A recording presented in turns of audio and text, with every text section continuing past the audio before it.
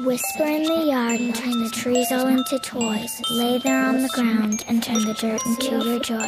Before you start to drift and your soul begins to scream, I just wanted to tell you that you're listening to a dream. Pace's Playground. Pace's Playground Podcast. Pace's Playground Podcast. UFC 186 Johnson versus Horiguchi. Georges St-Pierre. George, one of the reasons that is behind your hiatus is the loss of your passion for the industry. And at the end of your video documentary, we see you after the Diaz fight in Thailand. Is that the kind of getaway that you have done in the past year to resource yourself?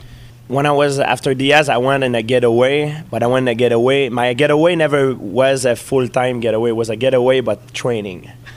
I've always been like that through all my life. It's the first time in my life I had getaway, but it was getaway for not training, for really getaway, like pull the plug. First time in my life I was able to do that, and it allowed me to come back stronger, and feel better. The worst thing for me would be to make, in a hypothetical world, let's say I call out a scenario. The worst scenario for me would be to make a comeback and make a fool of myself. That would be the terrible, terrible outcome. That's the worst thing, and I don't want it to happen.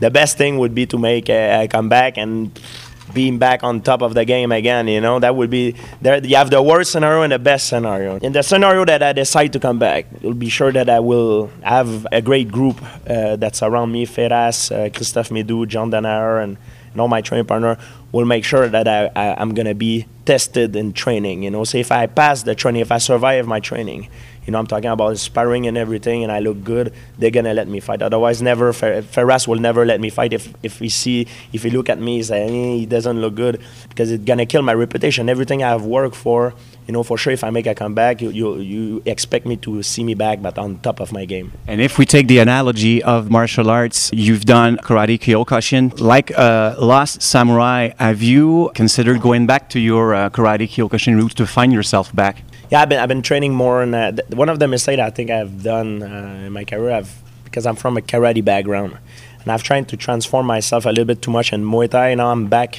training more karate, which is better.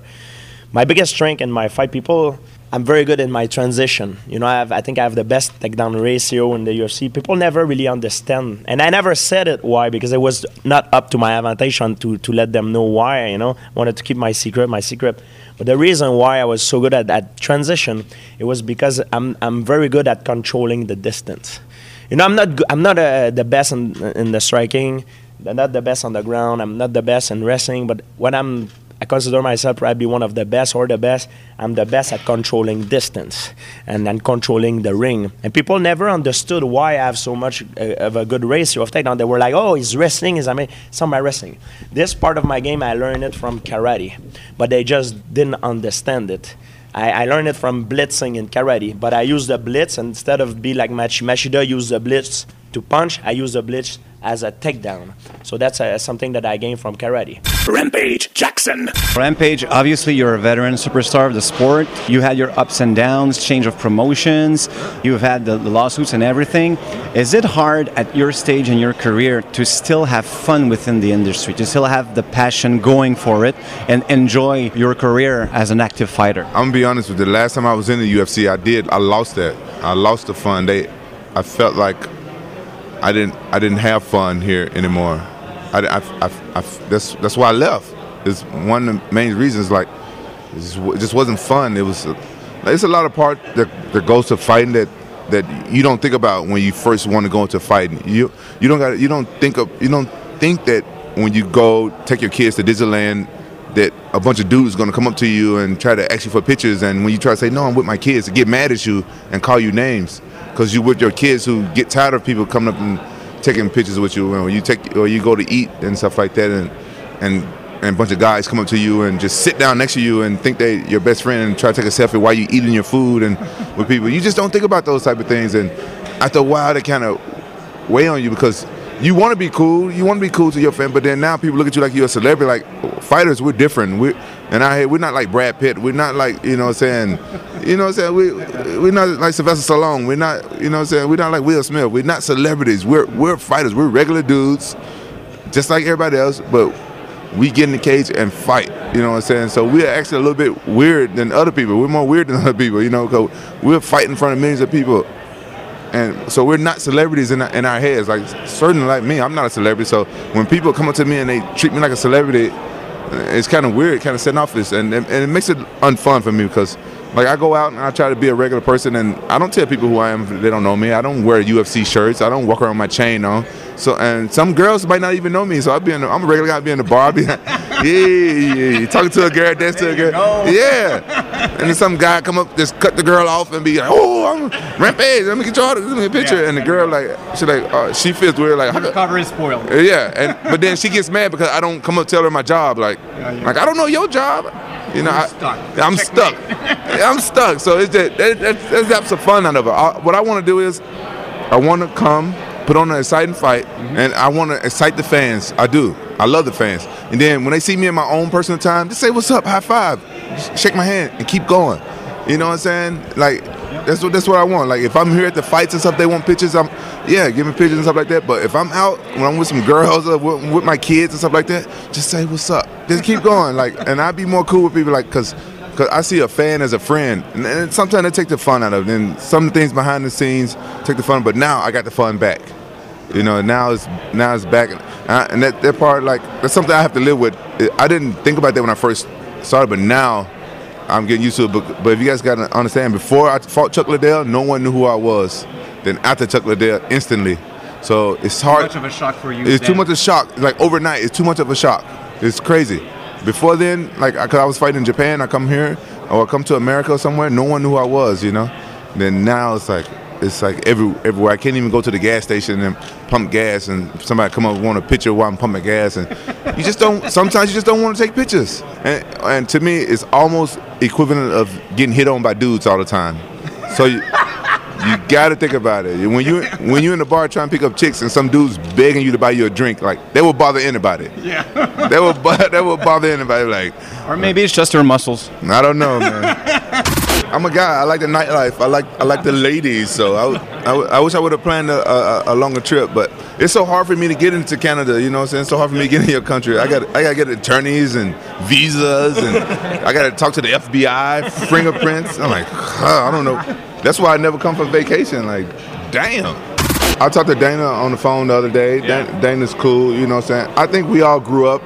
I had some problems with some things that I felt like I wasn't receiving and stuff like that. And Lorenzo and I and stuff, we talked about it. So this time, you know, if I feel like I should receive some stuff that I wasn't getting or something like that, I would talk to them about it first and see if we can fix things. Because honestly, there's a lot worse shows out than the UFC. Like, people think that MMA fighters have been treated bad and stuff like that. Like, it's people out there that don't care. They don't care about you one bit. At least UFC, you can earn a pretty good living. Other places, man, I don't see you earn no living like you can earn the UFC. And this is being real. I always keep it real. Like, I thought that there was something better out there. I thought, I can go and do better. You always think you got to try, though. I'm a fighter. One thing about me, I fight everything. I was born this way. I can't help it. I fight everything. Not only a physical fighter. I'm the worst person to argue with. I'm the worst person to try to get. I fight everything. Michael Bisping. Michael, I've talked to several fighters over the years. One of them was Josh Koscheck, and we talked about if he had a strategy to be a quote-unquote loudmouth in the industry so that he may further his own career, you know, build a character around him and help him, you know, move up the ranks and be known to the fans and have a certain appeal to his persona as a fighter. Do you apply the same strategy to yourself as an MMA fighter? No, not at all, to be honest. There isn't some grand master plan behind what I do, you know. Unfortunately, I'm not that smart, you know. I'm just doing my thing. I am who I am, you know. I put my foot in it sometimes. I say the wrong thing sometimes, you know. But I'm just out there doing my thing. I'm trying to provide for my family the best way I can, you know, and that's by being a fighter. I let my fighting do the talking for the most part. But you know, I drink too much coffee. I say too much dumb shit. What can I say? Is it hard to stay natural when you have an entire video crew roaming around your house and trying to have a glimpse at your normal life? And you know, you're used to that because you're a professional fighter, but I mean, your wife, your kids, how did it go to shoot the countdown thing? Yeah, I mean, the kids have kind of got used to that, you know. It does take a while, you know, but still, we come in and we always joke, oh yeah, we're just acting normal, just act normal, you know. But as long as they've been alive, we've done that kind of thing. So, you know, they're cool with it. How do you prepare for a fight and try to stay focused on one fight at a time? Because you have to think about a career, you have to think about a living. So how do you stay focused? That's what comes with being a professional fighter. You know, these are the choices. This isn't a lifestyle that a lot of people could deal with. You don't understand, you know, like just this week, everything we have to deal with, the media, the pressure, the saying we're going to win constantly, of everything comes down to 15 minutes. As you say, a lifetime's work, not just not 6 months, you know. It's the pressure, the mind games, the self-doubt, the inner demons, everything. But showing bravado through all those things. You know, it's not an easy task. And of course, then we have to fight at the end of it all. So, but I'm pretty good at dealing with those things, and that's what comes with being a professional. And at what point in time does a fighter use this cassette? Same questions. Obviously, a lot of media don't do their research or ask the same questions over and over again. So, at what point in time do you formulate your own cassette? You're getting asked a question. You're being scrummed, you just press play, your mind goes off, and the mouth goes on. You know, to be honest, for the most part, I think my brain's switched off. Most of the part, I you know, some of the shit that comes out of my mouth, you know, when I hear it back, I'm like, oh man, did I just say that? You know, so you know, I do a lot of interviews and I say some things, and I try and be entertaining, and then sometimes it bites you in the ass. Listen, it's a necessary evil doing interviews and things like that, but I like to do it. You know, a lot of fighters don't like to do interviews, and it's like, dude, don't you understand this business? You want people to watch you as a fighter. You want people to watch your fights. The only way you can do that is by doing a lot of interviews and getting people interested. So it's a necessary evil, and I enjoy it. You've talked to major media, ESPN, you know, CNN, but we have here at Pacers Playground Podcast the ultimate question: what's happening with the socks? With the socks? Well, I'm representing England, my friend. It's as simple as that. What can I say? The socks are cool. Hey, never mind my socks. What's going on with the t-shirt, man? Not only is it a bad design, it's also extremely ill-fitting, and it looks like it cost about $3. Now, not that I'm a snob when it comes to the value, but it's ill-fitting, it's a bad design. Leave my socks alone, man, and the hair. And before we leave you, may we have the honor of taking your socks in picture? Yes, you may. Go ahead. It's going to be on our Twitter and Facebook page. It's going to be awesome. Yes, the world famous Michael Bisping socks. Kyoji Horiguchi. Kyoji, there was an article 2 weeks ago on Fightland relating the background that karate practitioners may get as the performance of katas helped you in your MMA career. そうですね、他の選手にない距離感だったり、そのスピードだったり入り方があるんで、それはすごい有効だと思います。 Karate has a little bit unique approach and technique which other MMA fighter doesn't have, such as the distance management and speed and how to engage the fighting. So I try to take advantage of those karate background. Do you think, in your opinion, as a karateka, that performing katas helps in MMA, or it just doesn't help at all? まあそうですね、すごい有効。やっぱり見たことないものって、見たことない技っていうのは絶対当たるんで、すごい有効だと思います。 I believe the karate technique is very useful, and because nobody's seen this kind of technique in the MMA world. You said on the UFC countdown video that MMA in Japan was on the way down.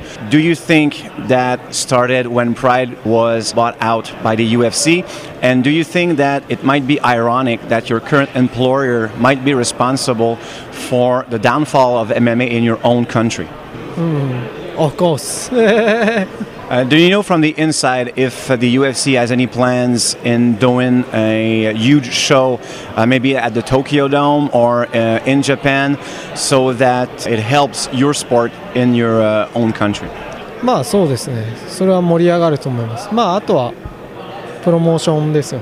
Of course, you know, this is a great idea. If UFC has a big event in the venues such as Tokyo Dome would help, but also how they promote MMA as a sport in Japan. That would be critical. Demetrius Johnson. Knowing that you're a huge Xbox gamer, have you played the EA Sports UFC game as yourself against Origuchi to see how you would fare? No, I haven't. I've only played it a couple of times, but no, I have not done that. Is there a particular game that you play when you get closer to fight week? Maybe a Call of Duty because it's intense and violent to get you in the mood? No particular game. It's whatever I'm itching to play at that moment, I guess you can say. And what are you currently playing?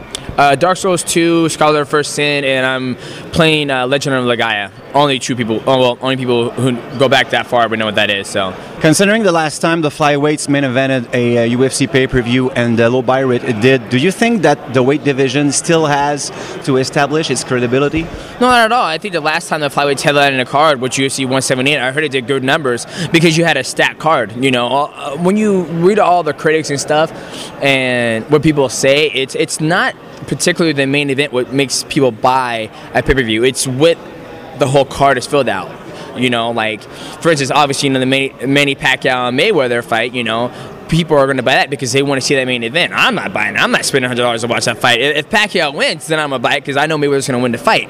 But I think the last time we did, it was a stacked card. We had, Conor McGregor, Dustin Poirier, Eddie Alvarez versus Donald Cerrone, and the numbers did fantastic.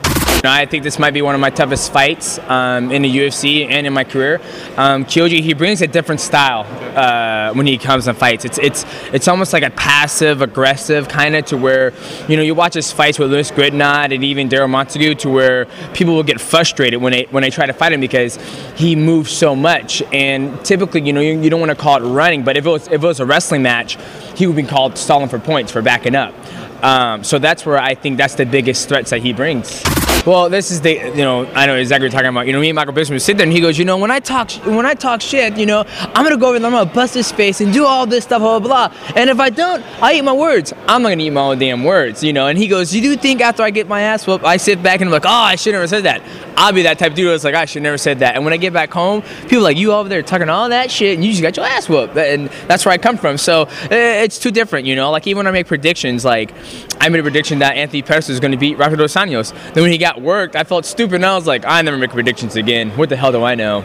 I enjoy this. There's no pressure. I mean, a lot of people, they get worked up and like, oh, Luchador, like I'm not even going to go there. But no, why not? I had a good example, during Welcome to the Show, huge media day, and one of the champions there, they were holding their belt like it was the last thing they ever had, and I was like, fuck this, I just threw my belt, and they go, oh my god, I can be doing it, and I was like, dude, it's a fucking belt, like, don't worry about it, it's like, you're gonna live.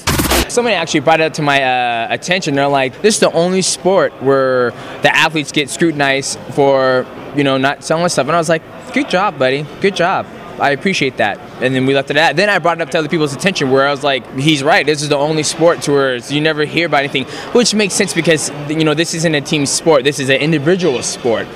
This is Playground Podcast. Find it, hear it on SoundCloud and iTunes. Comment, react, or troll via Twitter at PlaygroundPod. Facebook.com/PlaygroundPodcast. Email playgroundpodcast@hotmail.com. PlaygroundPodcast.com.